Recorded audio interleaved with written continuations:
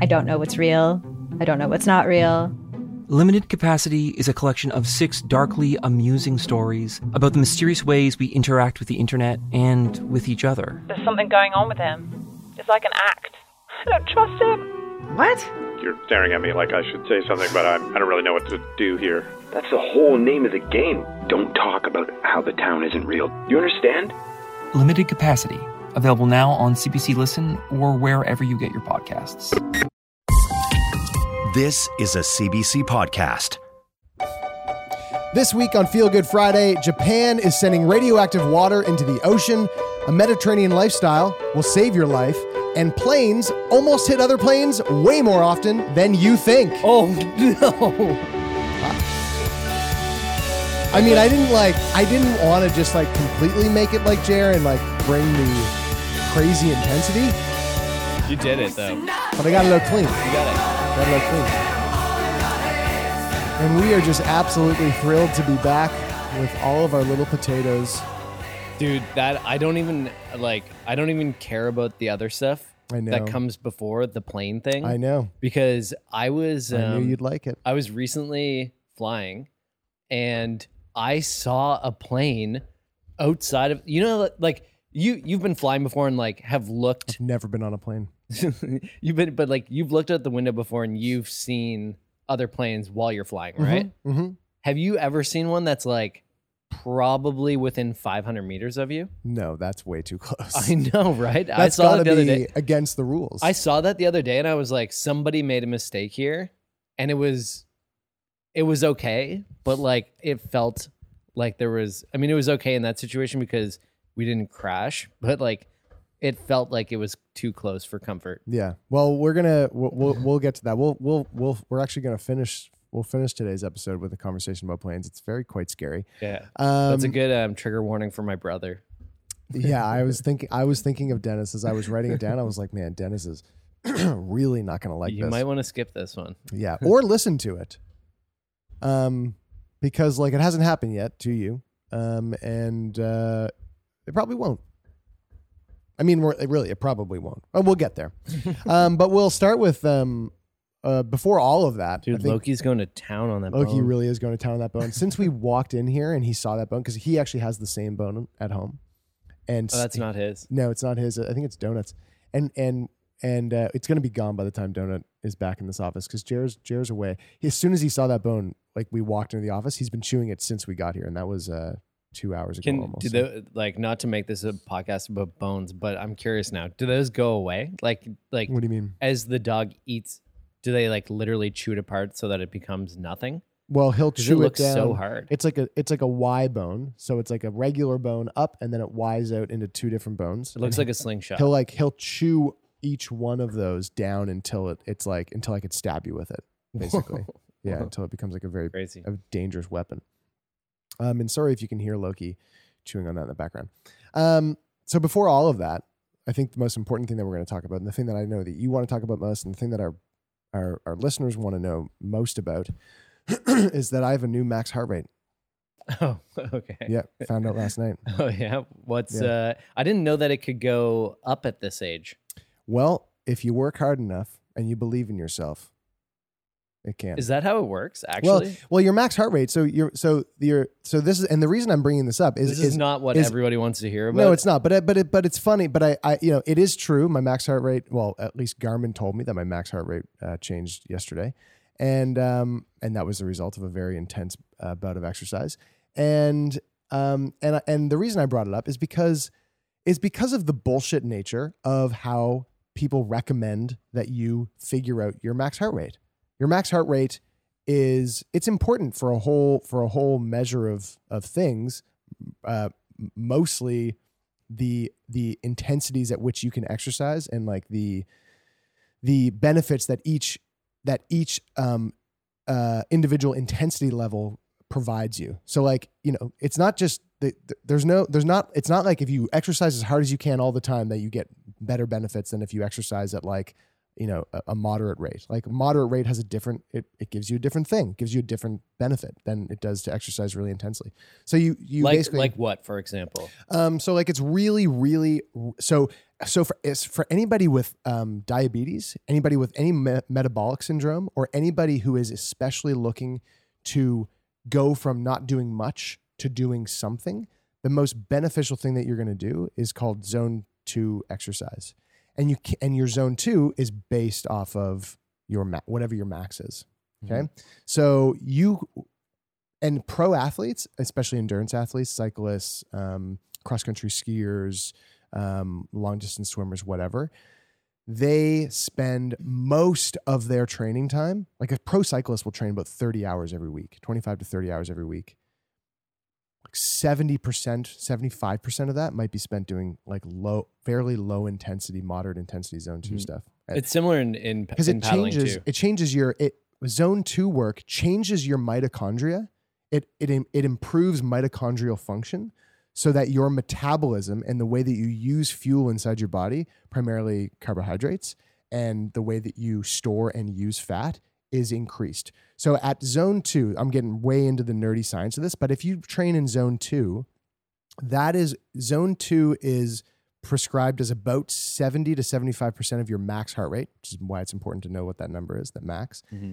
And you will, if you're training in zone 2, you are training your body to more efficiently save carbohydrates and not use them, which carbs are your like jet fuel, and to use fat stores. Right. So when I was coaching paddling, and because I didn't have a science background, I would regurgitate a lot of the things that I would hear from like my previous coaches. Mm-hmm. And like what we would say is that training around like 70 to 80% of your maximum effort you would be training more aerobic capacity. Mm-hmm. So you'd be better at like what you're saying, you're explaining the science of that, but basically what you're doing is increasing your ability to be more efficient for longer periods of time. Yeah, because you have a very finite amount of carbs that get used up very quickly when you're exercising, but you have a ton of fat to use.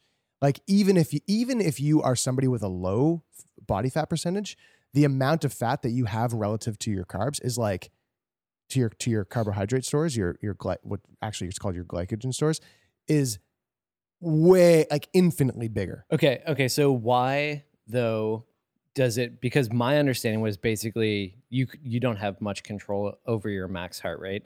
Your max heart rate sort of decreases with age. It does, yeah. And so like when I was 16, I might be able to hit like just over 200 beats per minute. Mm-hmm. And now probably as a guy in my mid 30s, I would be closer to like 180, 190 would sort of be where I would max out. Mm-hmm. But I thought like coming back to this thing about like training zone 2 and building aerobic capacity, I thought you just became more efficient at using your heart when you train at the rate that it's at. I didn't know that you could actually increase your heart rate still.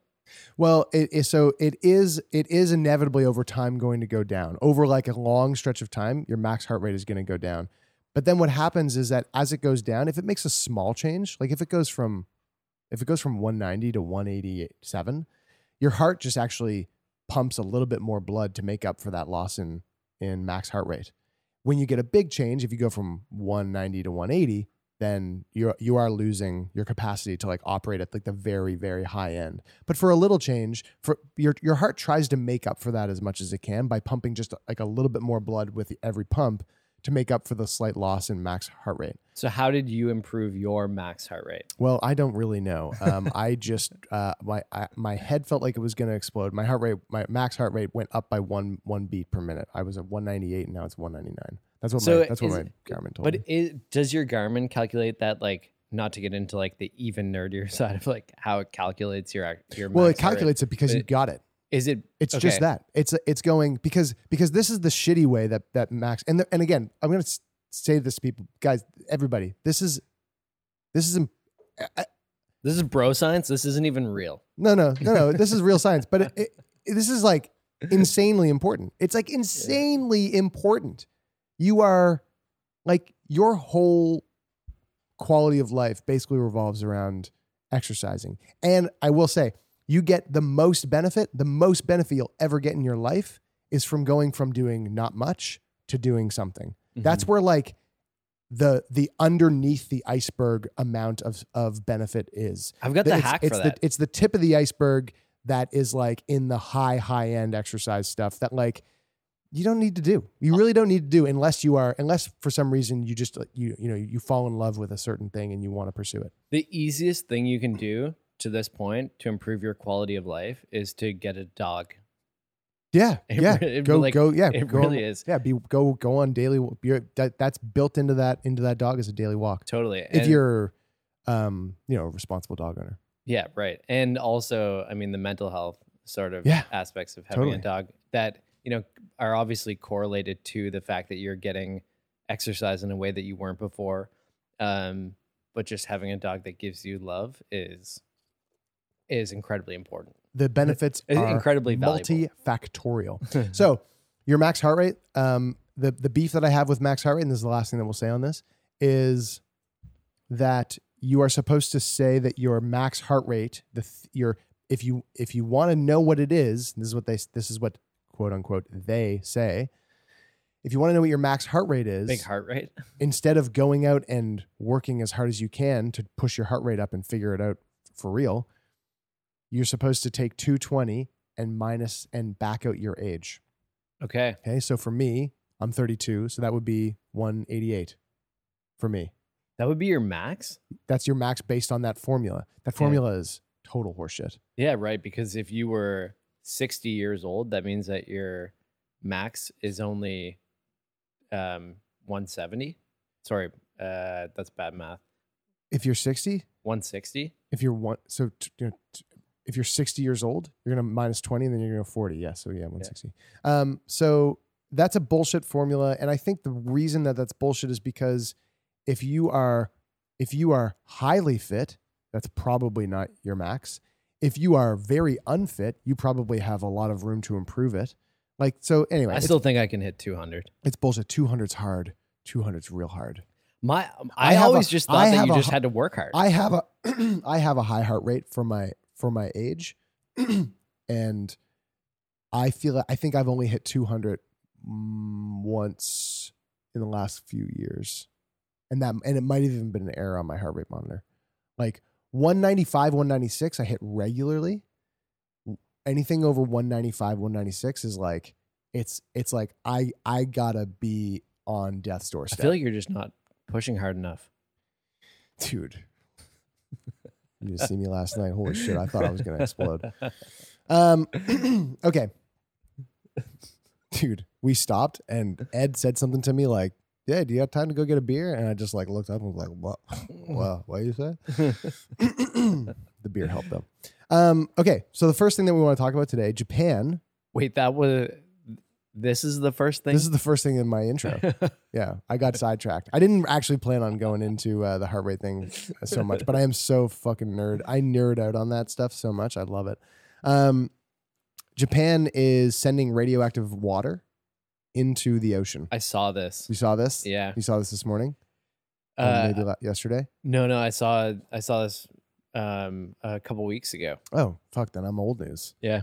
This was in my morning brew newsletter this morning. This is good. Okay, give me the details. So re-up me on it. The debate about this is really interesting because totally like headline sounds fucking scary. Reality, you not know, so much. but then even so, okay, all right. Yeah. Get into the details. We're getting sidetracked. Give our listeners a little idea about what we're about to talk about. Okay, so Fukushima happens in 2011. The Fukushima nuclear meltdown. Yeah.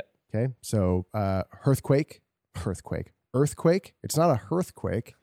It's an earthquake followed by a tsunami, right? Or is it a tsunami followed by an earthquake? I can't remember what the earthquake happens. Earthquake and happens, that triggers which results the in tsunami. Right? Yep. Of course, I'm not a dummy. So that happens. Fukushima plant is rocked. Power shuts down. The water is no longer circulating around the rods that cool the rods and preventing them from the nuclear rods, preventing them from melting down. So we got a lot of heat. That's right. It gets hot. And then that causes an explode. I don't even actually, you know what? I'm not even sure if there's an explosion. I don't know exactly how it went down, but basically it was like, no bueno. Not good. Now, the thing about nuclear power is that happens very infrequently.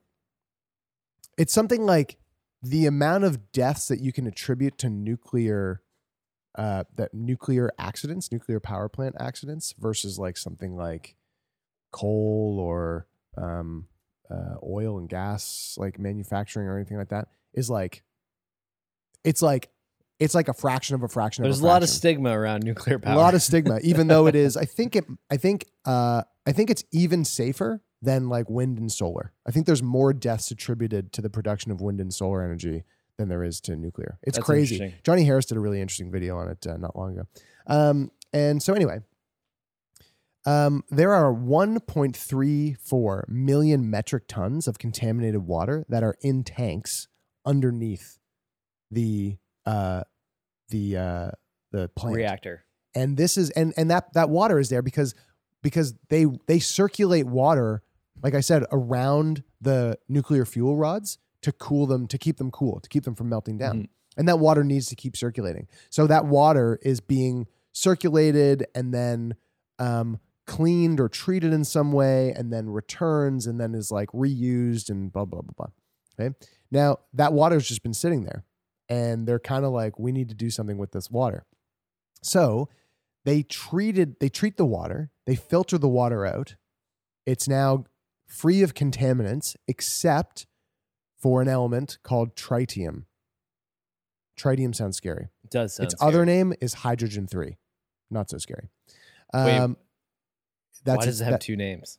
I think hydrogen-3 is like it's like H3 Yeah. is like its name is tritium. Do you know what I mean? Like on the Okay. table of Yeah, elements, it would yeah. be tritium, but really it's like hydrogen-3.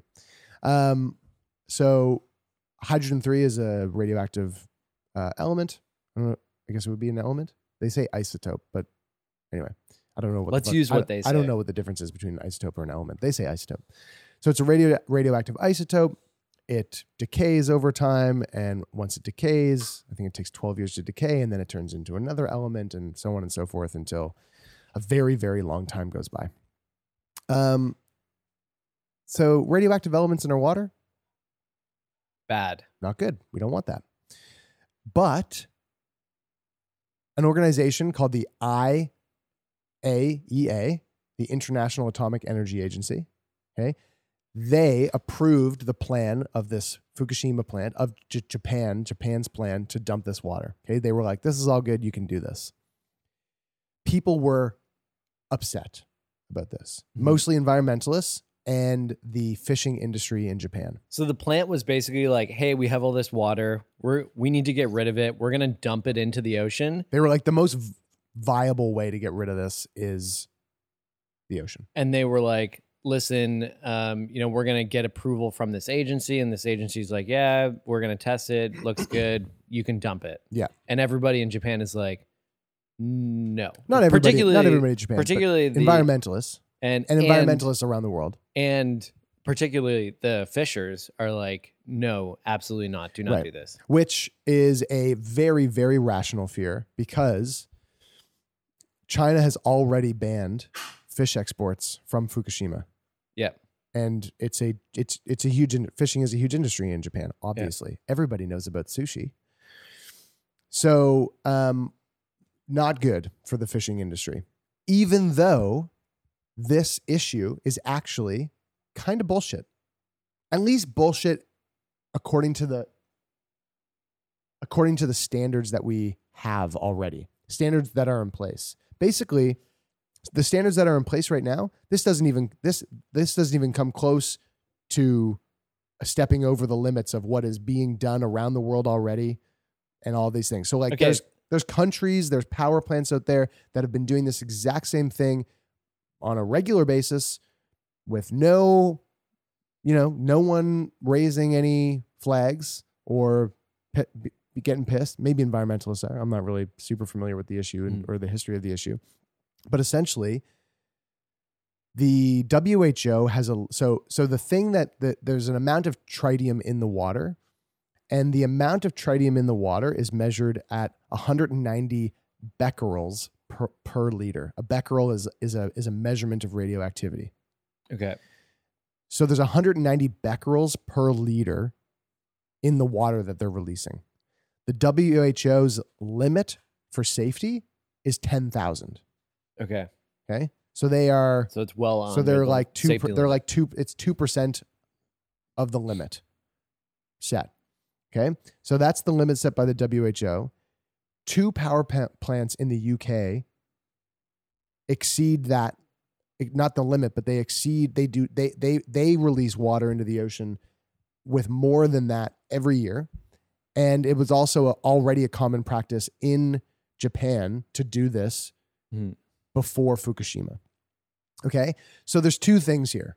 It's basically like, well, what are you getting your panties up in a bunch about? Because it's nowhere near the limit and we've been doing it already. And then the other question is, but is that okay? I can tell you the big problem here is that, and to use a little bit of an analogy. So like, imagine there was a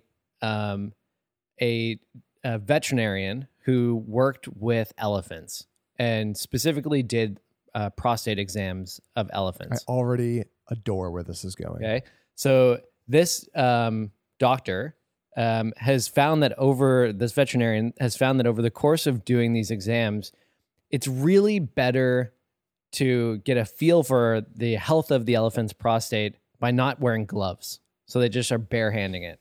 Okay. Okay. And so Okay. they're going in there, they're doing an exam, and they're obviously pulling this veterinarian is pulling their hands out. And I love and the way you're waving your arm around. they're sort of covered in obviously in fecal matter.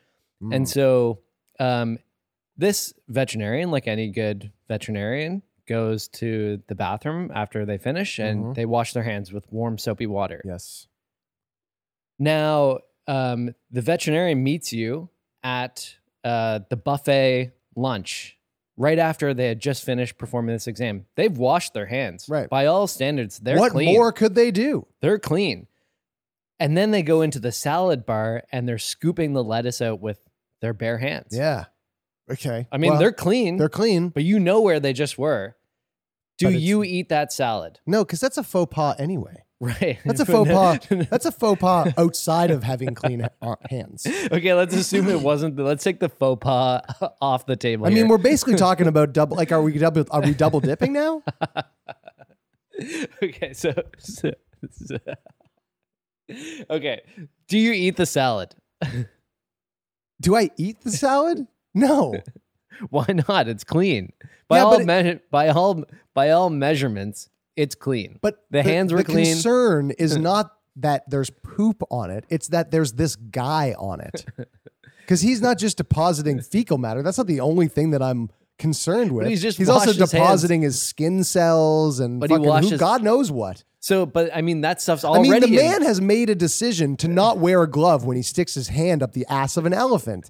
How can we trust this man? I guess I didn't make the point I was trying to make, but the point that I'm trying to make is that the problem is the stigma associated with eating fish from Fukushima. You have questionable social habits that I am now extremely concerned about.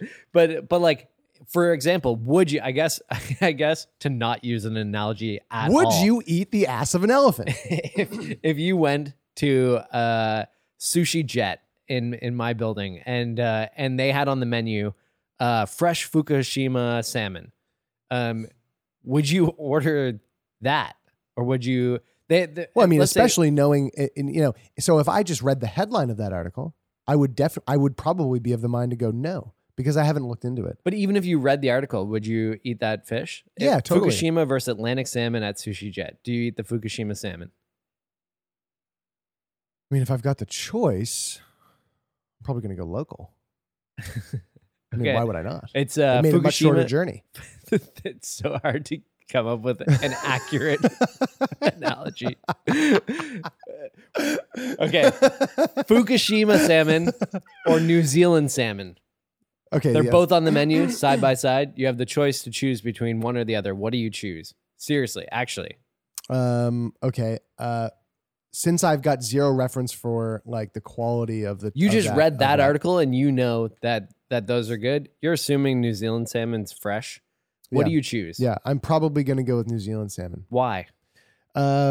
Because I've got a subconscious bias associated with this fish now. And now this is the problem with the entire fishing industry. I and the market for fish. understand. I mean, I know that you understand that, but like this is the problem. The problem isn't so much like whether or not it's really dangerous to eat it or not. Because China already banned fish exports from Fukushima, even though, China's not banning. I'm not sure if they get fish exports from the UK, but like if they do, it's like, well, I mean, in theory, you should be banning exports from there as well, because that's a problem. This is why it's such a challenge, because like, scientifically, they might look at this and go, hey, look, the science says that this is fine, but the impact on the entire fishing industry in Japan, just by them releasing this water into the ocean, has this massive negative effect, even if it's not based in the science or the reality of the situation, which is,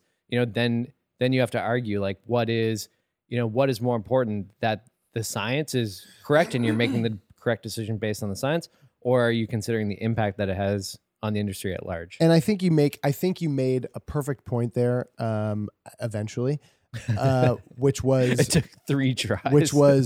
which is that even if you are familiar with the situation and you understand that the fact that they are doing it is not necessarily a break from the norm, and that, the fish from that region have been exposed to the same levels of that for a decade or more, or probably much more than a decade.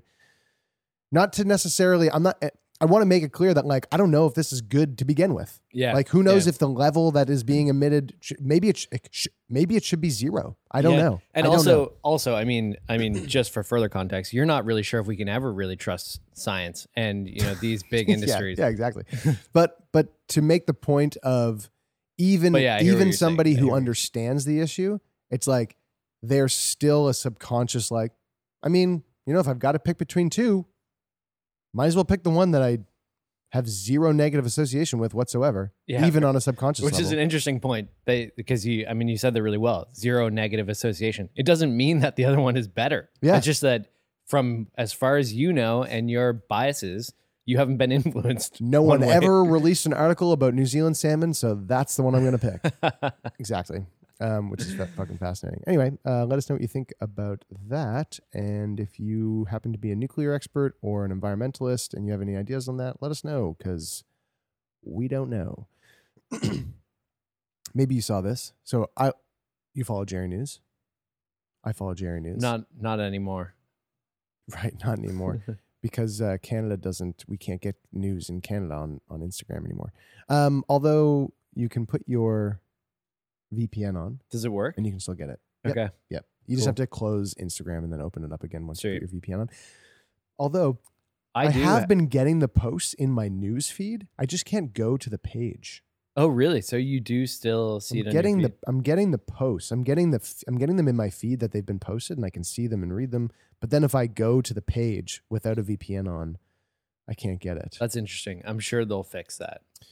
I mean, fix that as in make sure that you're not allowed to see that anymore. Yeah.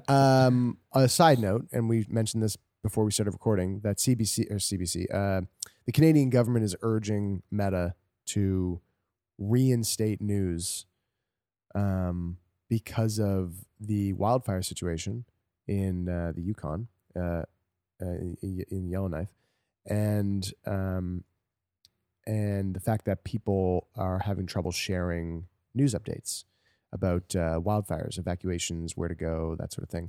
Which I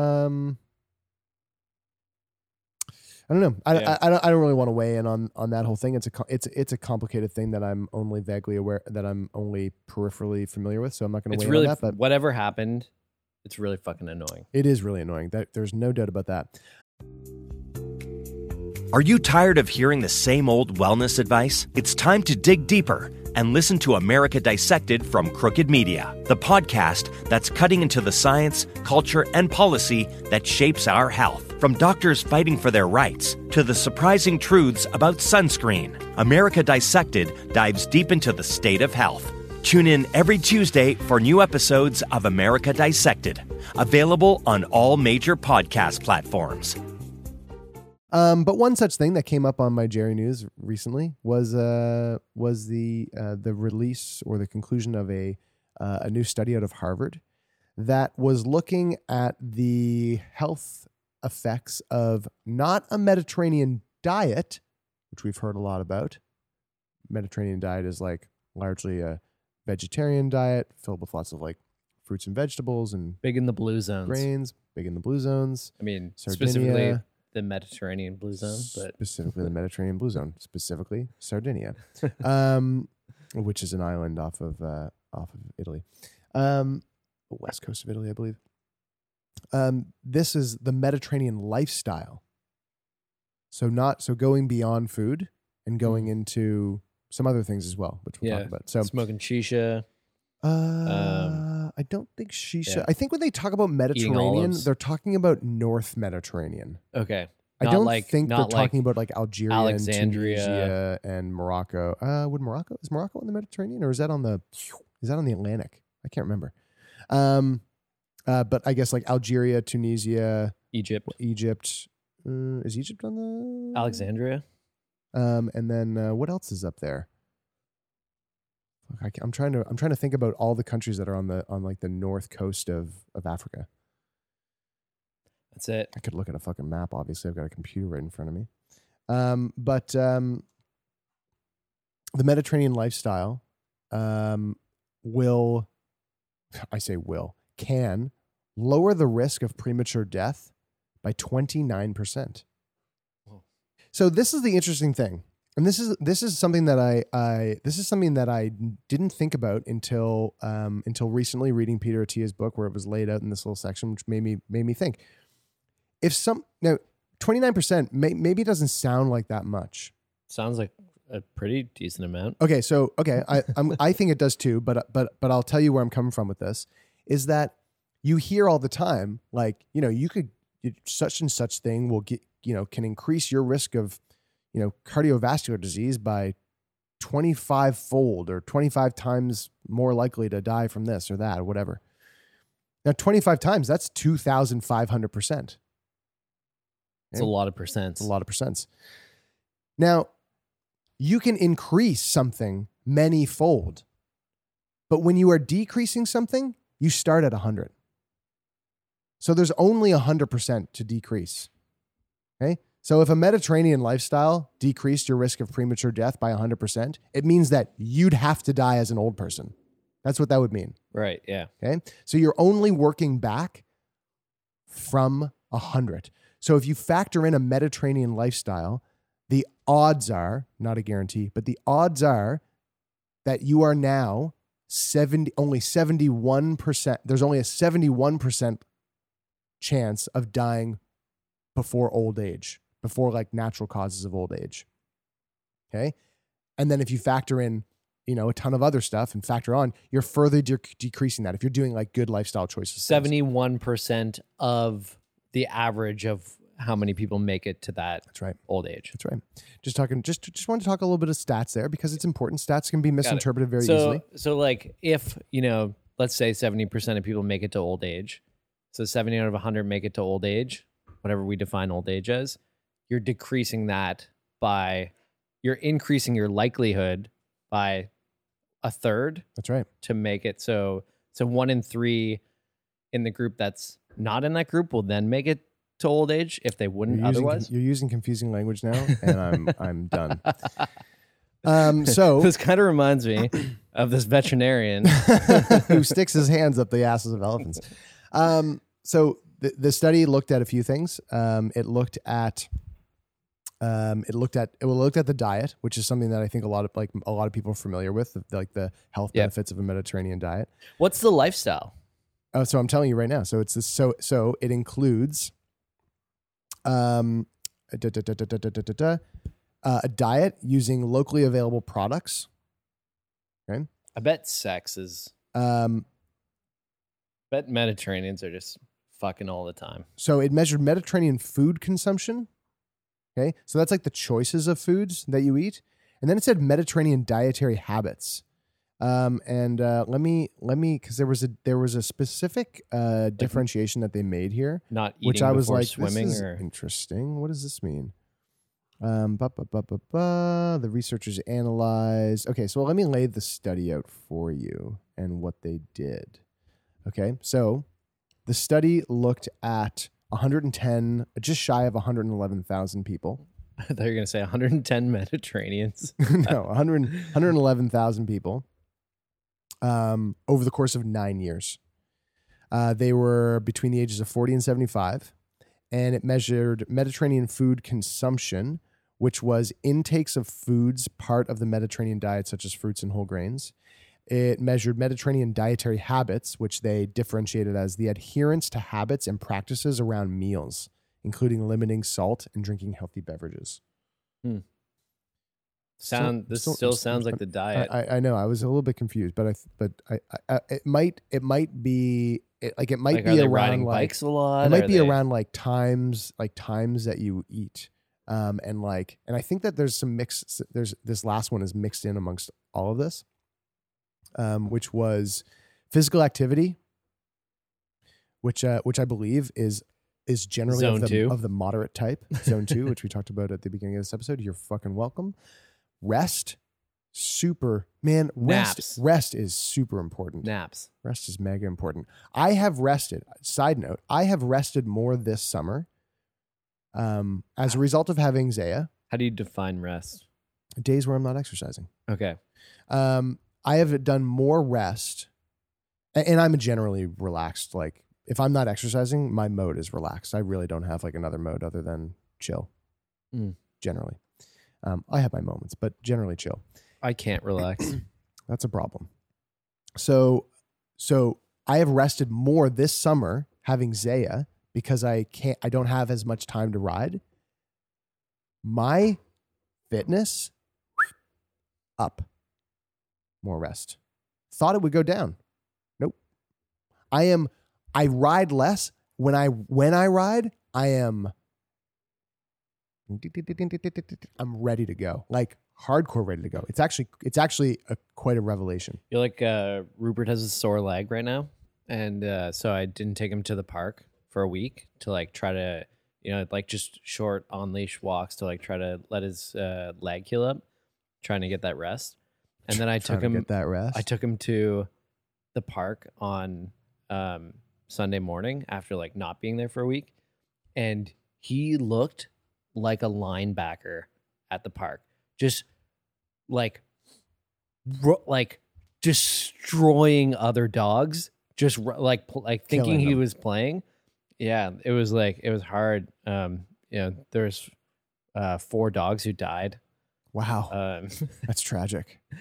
That's not funny actually. Now Brian's not allowed at the park anymore. But it was crazy to see like how much pent up energy you could have. So like I just imagine you got that dog in you. I got that dog in me. So like you're just going. And I'll say this for our listeners, that if you are a type A person, which there is I am not, but there is I would say you are. I'd say you're a mix. I'd say you're a good mix, A, B.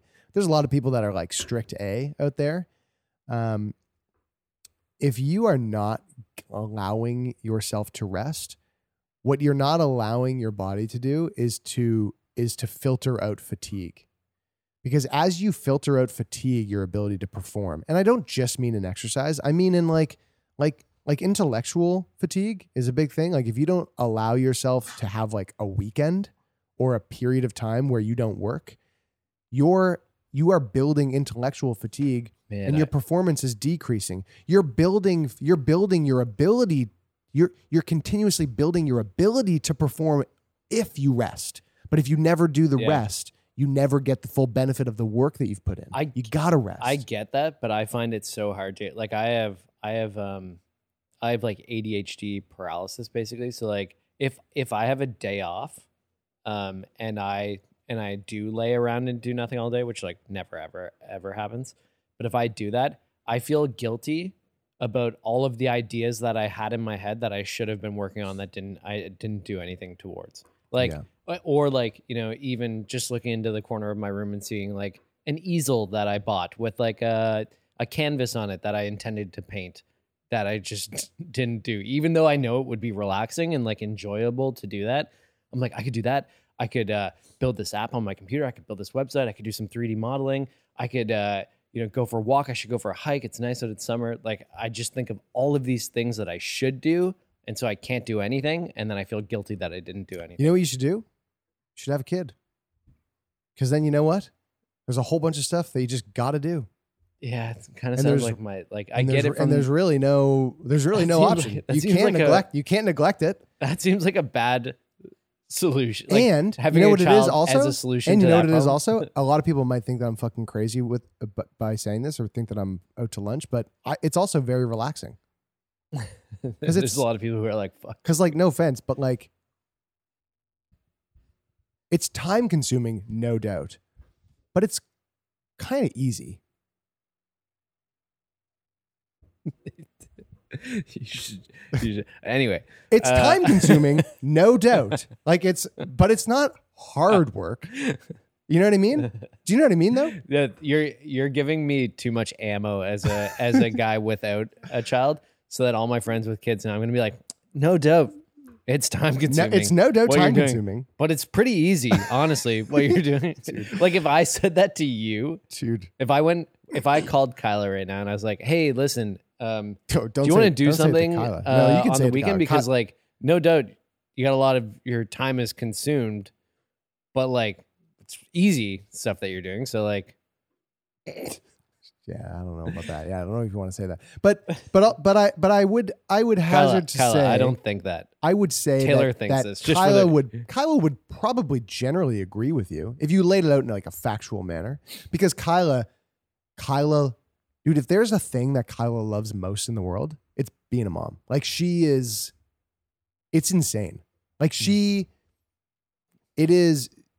going back to work very soon and from mat leave, and it's not because she doesn't want to go back to work. It's that she just loves spending all of her time with Zaya. Mm-hmm. Like, she really, really fully wants to just be with Zaya.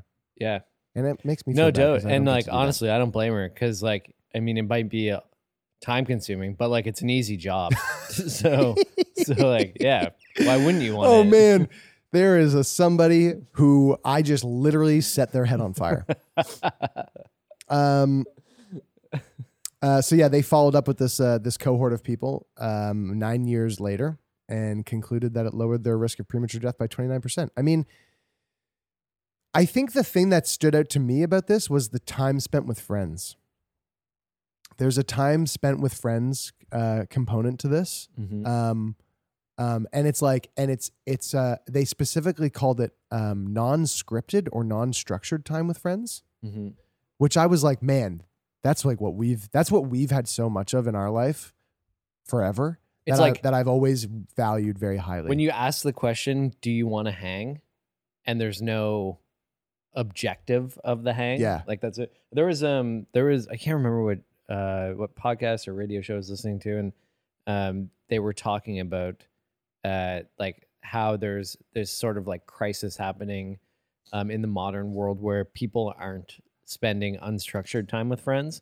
Yeah, and they're dying because of it. Well, it's interesting to like that this comes up as part of this study because like it is rarer as you get older to be able to just hang out with somebody without any sort of objective or like plan or anything. Like just calling your friend up and saying, "What are you doing? Let's hang out." Mm-hmm. That happens far less as you get older. Which is interesting because like we've talked a lot so much over the past number of years on the podcast about the importance of like, if you need to talk to somebody about something like mental health wise, to like make specific time for it. And that is important. But the unstructured time that you spend with friends is the thing that is going to make it less likely that you might have an event like that in the future where you need to talk to somebody. I'm not saying that it's going to erase it, but it might help decrease the likelihood that you might develop something that needs that conversation in the first place. Also, needs it so badly. Not to get too detailed with how you should structure your time to hang out with your friends, but like in that unstructured time, you can also structure time amongst the unstructured time to have that conversation that you Right. need to have, and then Right. still be unstructured outside of the structure. Right. Structure and structure balance. Yeah. Scripted, unscripted. Like a good reality You know, TV show. that's the hardest part about making new friends as you get older, Yes. because Totally. you do you notice how you don't really start a friendship with unstructured No. hang time? Like you need to like be like, hey, do you want to meet up here and do this thing? Mhm. Because it's kind of weird if you don't really know the person. You're like, hey, do you want to just hang Yeah. like at this time without any plan? You know, so last week we were at Rich O'Coin show last Friday. And It was sweet. a really good time. My calves are still sore from jumping up and down. And Maybe that helped you achieve your max heart rate. it might have. It might have helped where the blood didn't go all the way down to the bottom of my legs. So it just increased the pressure, which made my heartbeat. And that's definitely not how it works. But and I was jumping up and down, and Dave and I had our arms around each other, and we were jumping up and down, just having the best time ever. And I looked over at Dave, and I said something to the effect of like, you know, at a time in my life where I thought I wouldn't make another best friend in the world, like you showed up or something like that, and was like, I fucking love you.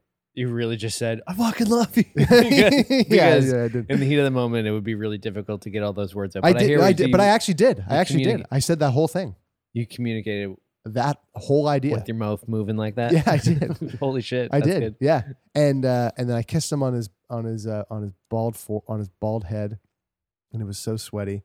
And it was fantastic.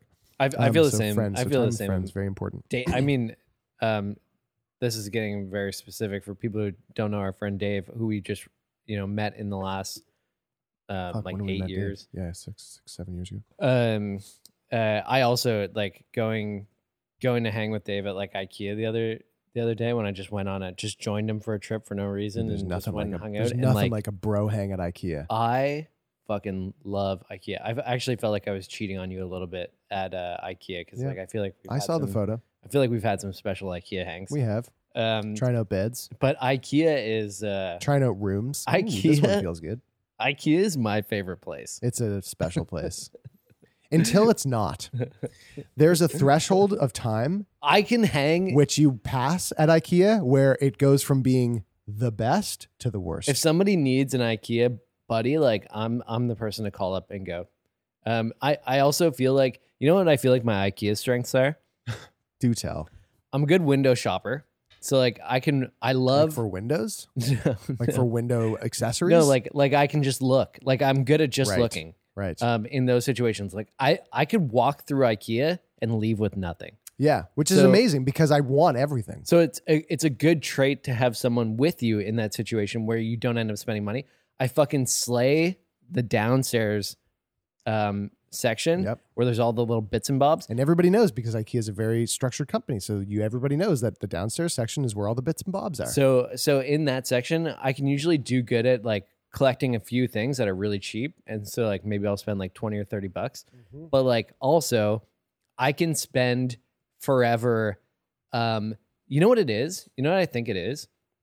I think it's the ability. So IKEA is really good. I'm super passionate about this. I But can tell. IKEA is super good It's in your voice. at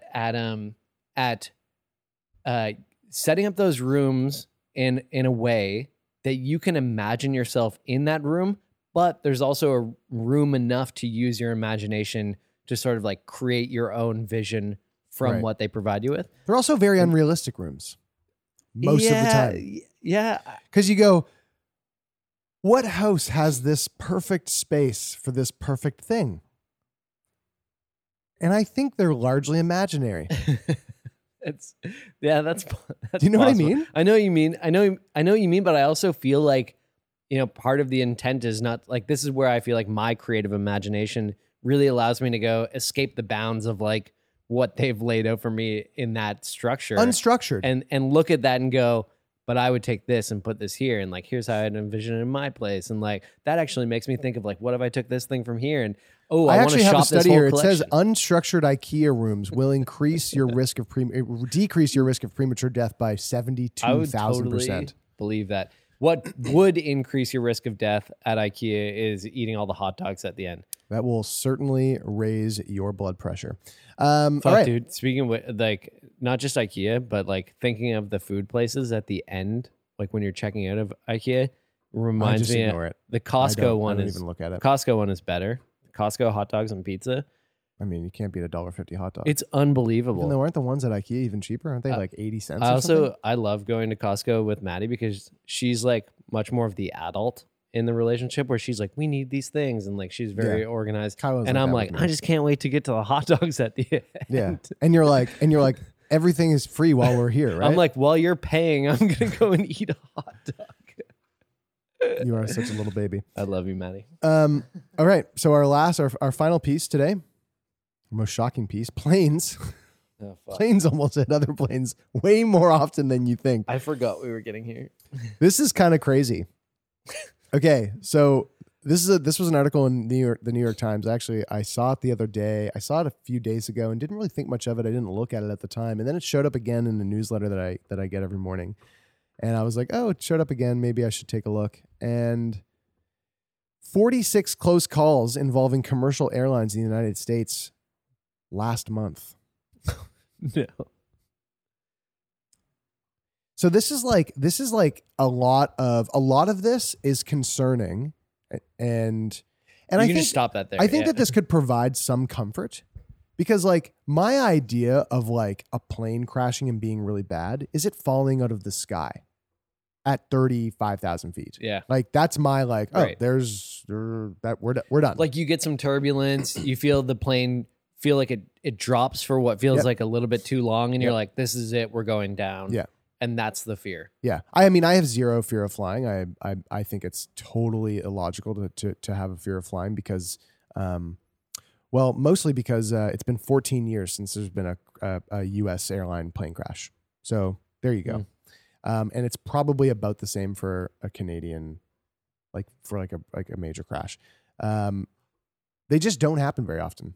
And getting all wound up about something that never happens is the definition of silly. Yeah, but at the same time, even knowing statistically that that's true, there's still something unbelievable about flying through the air at 800 kilometers an hour in a metal tube. I agree. That makes you feel uncomfortable about the idea. Also, But isn't it fascinating that they've gotten so good at it that you can do it every day, all day, for like decades, and like the likelihood of you ever being in some type of like life-threatening crash or accident in that situation is equally Like- as unbelievable for sure. right? Yeah. It's insane. Yeah. We've gotten so good at it. Okay, so the reason that I bring that up is because this really centers around close calls in and around airports. That makes sense. And it really has to do with something that is sort of related to health in the sense that the same way that nurse burnout is rampant and has grown exponentially, especially through the COVID years until now, the ATCs. is the air traffic controllers, and which I assume is what you meant by ATC. Yeah. They are like ridiculously overworked, and they work, dude. This is the same phenomenon. Hey, buddy. Hey, can you sit down? Can you lay down? No, I'm not going to lay down. I'm not tired. There you go.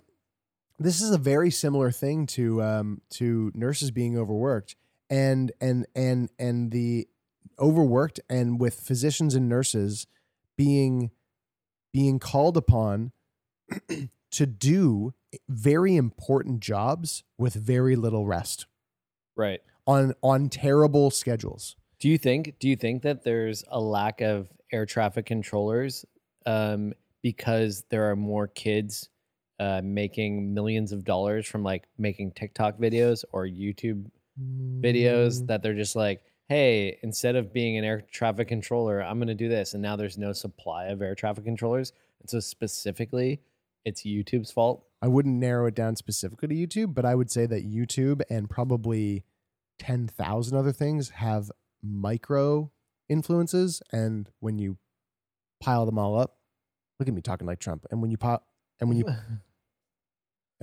them all together, it's the worst. Nothing's worse than 10,000 things piled together to make air traffic controllers You make me feel less viable. So it says here, over the past decade, the number of fully trained air traffic controllers has fallen by 10%. Again, we're working from 100. 10% is a lot. Yeah. While doesn't feel airport like that traffic much. has increased by 5%. That's not good. That doesn't feel No, like we a don't lot want either. that. We don't want that relationship. This indicates a growing gap between the number of controllers and the workload they face. Okay, so they do something called the rattler schedule. I feel like I understand. Obviously, they're saying that this is a problem, but if you told me those numbers and I thought about like, imagine what it took to be an air traffic controller 40 years ago versus what it probably takes now. Not to like, not to start beef with the air traffic control industry, but like, I think what you're raising is part of the problem. I think they're not Technology. utilizing technology. I don't think they're leveraging technology as much as they you they mean to should be. tell me that managing all of those planes that are flying in the air, they're not using, they haven't improved the technology that they're using I to don't think- manage that. I'm making a total guess here. This is not an educated guess, but I would say because of the problem that has arisen, that they are not leveraging it to the extent that they could, because this is all these errors. Okay, so understaffing as You know what? I think YouTube might actually be the problem, and not that people are becoming YouTubers over air traffic controllers. hundreds of close calls in and around airports, and we're talking about like miscommunications of planes coming into land, planes taking off, how those flight paths are like intersecting Yeah. each other, like having last minute fucking pull ups off the run from not landing on the runway and yanking up, and then that intersecting with like another flight path of another runway on that same airport that like obviously they didn't plan for a fucking airplane to come in and start to land and then pull off 90 degrees to the left, you know? So it's like all these issues. They have something called the rattler schedule, which is, it says many air traffic controllers work a schedule known as the rattler, which involves rotating shift start times. This is possibly the worst thing ever. Can you imagine if you worked long 12-hour shifts and not only do you work like overnight, but like one night you start at midnight and then one night you start at like 2 and then the next day 4 and like you're It's just like you're never any just consistency. you're dead. Why is you're that? employing a zombie? Why are they doing that? So it says it involves rotating shift start times over the course of a week.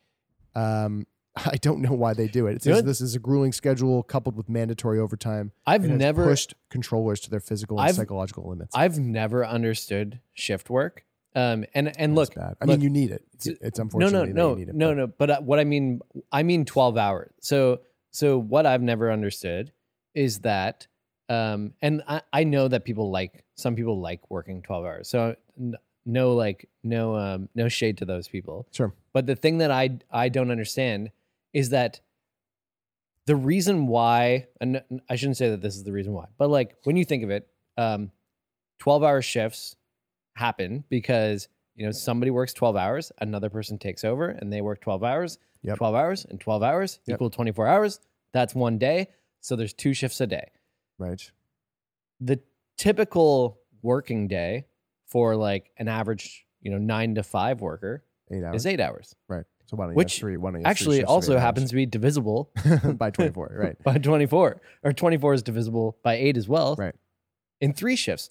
So why aren't there just 3 shifts? Well, I would imagine. only because from the health benefits to the individual human must be So significantly. I'm going to take a stab at this. I'm going to take a stab at it from the healthcare perspective, healthcare system perspective, and go, the healthcare system is so logistically fucked and hard that just removing the need to schedule one more person in that same 24-hour rotation. But you don't of have to time schedule. I know that is you like added up over however many nurses, physicians, whatever are working in the hospital on one hospital on any. I given personally day think that's a bit of a like- cop out though, because it might be. I'm just saying that it might just be like because that might be the reason. But the reason why I would say that shouldn't be, if it is yes, you have to schedule more shifts, but you still have the same amount of employees. And so the only extra work is, it's not like finding a new human to work those shifts. It's like you divide them up over more days, which obviously means that you have more of a challenge with the schedule to schedule more shifts, as you mentioned. But it can't, the argument can't be that it's more difficult for scheduling. Like, that can't be it. It can't be like, oh, there's, that means that there's an extra, 30% more shifts in a week or whatever. That I feel like that is a cop out. Yeah, I don't disagree with you, but I mean, like, when you scale, it's a small problem that when it gets scaled up, it could be bad. Yeah. In the most recent 12-month period for which data was available, there were about 300 accounts of near collisions involving commercial airlines. Sounds like if they were working 8-hour shifts, that maybe those near aircraft collisions might come down.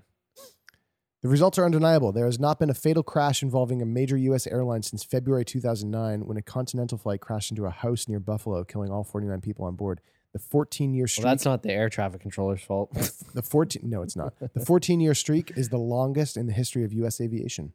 So we're currently in the longest stretch of crash-free things in U.S. aviation. I wonder what it is for Canada. I would say it's probably pretty similar.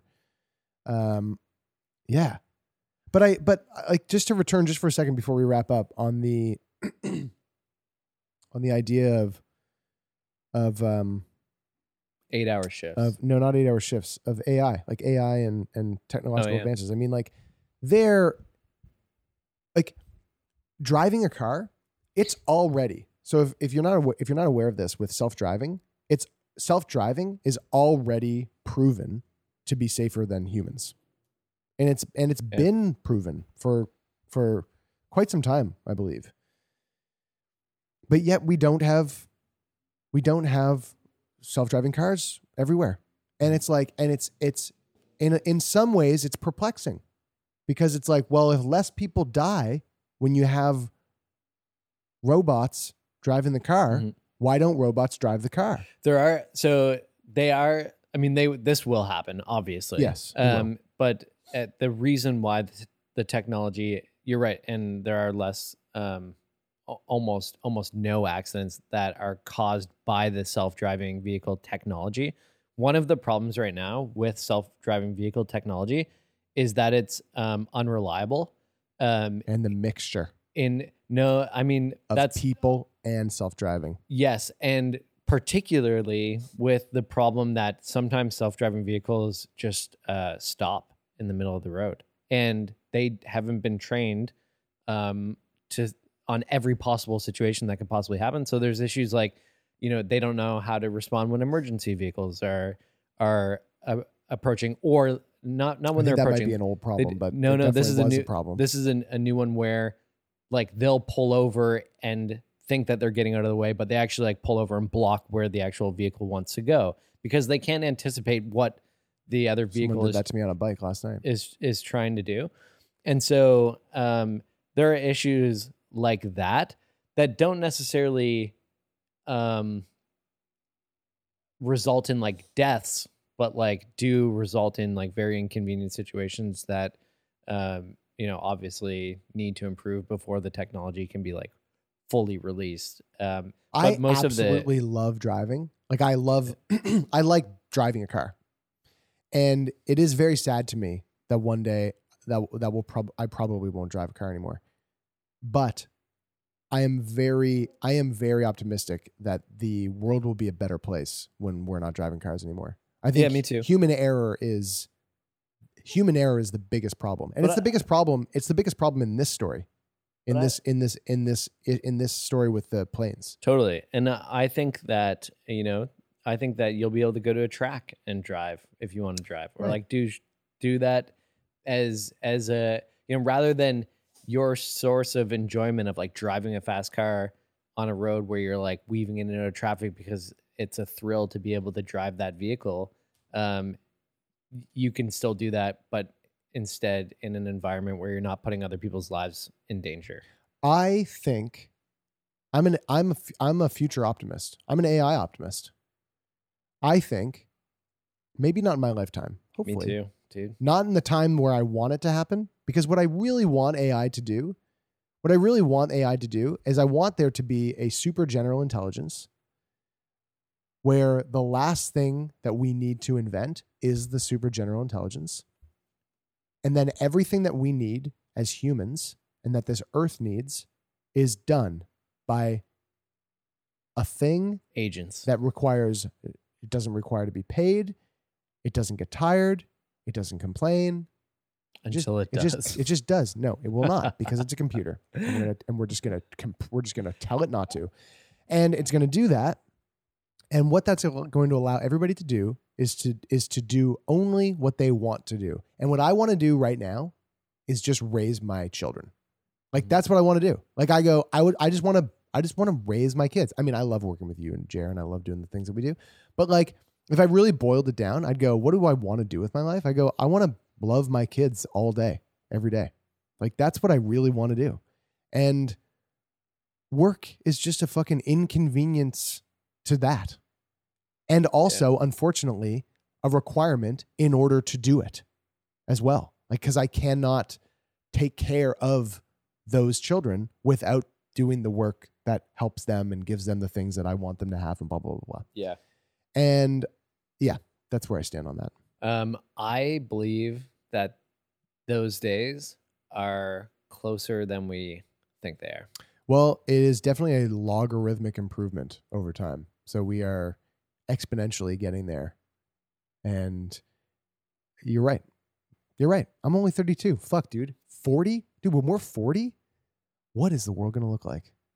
Holy shit. The craziest thing is that we're not even really human. You've just been watching artificial intelligence the entire time. Wow.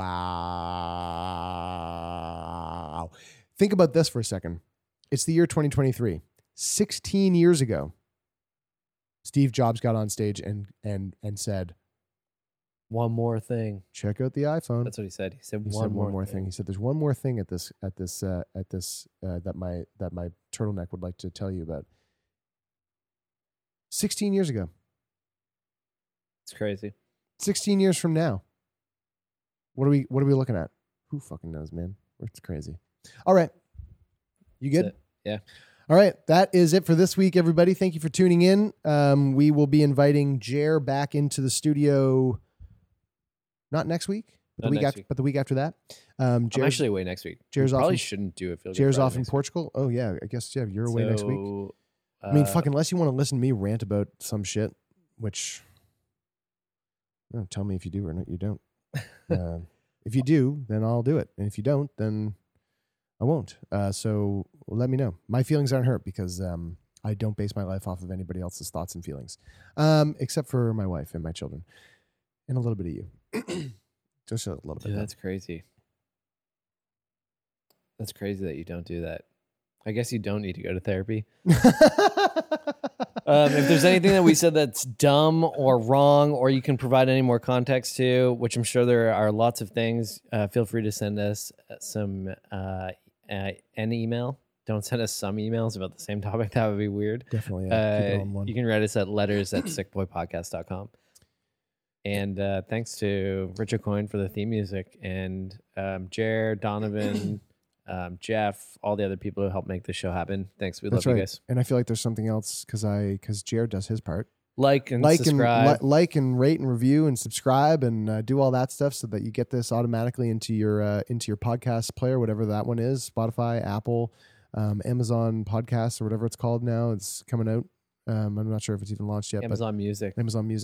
And we love you. And until next time, I'm Brian. I'm Taylor. And this is Sick Boy. Sick Boy.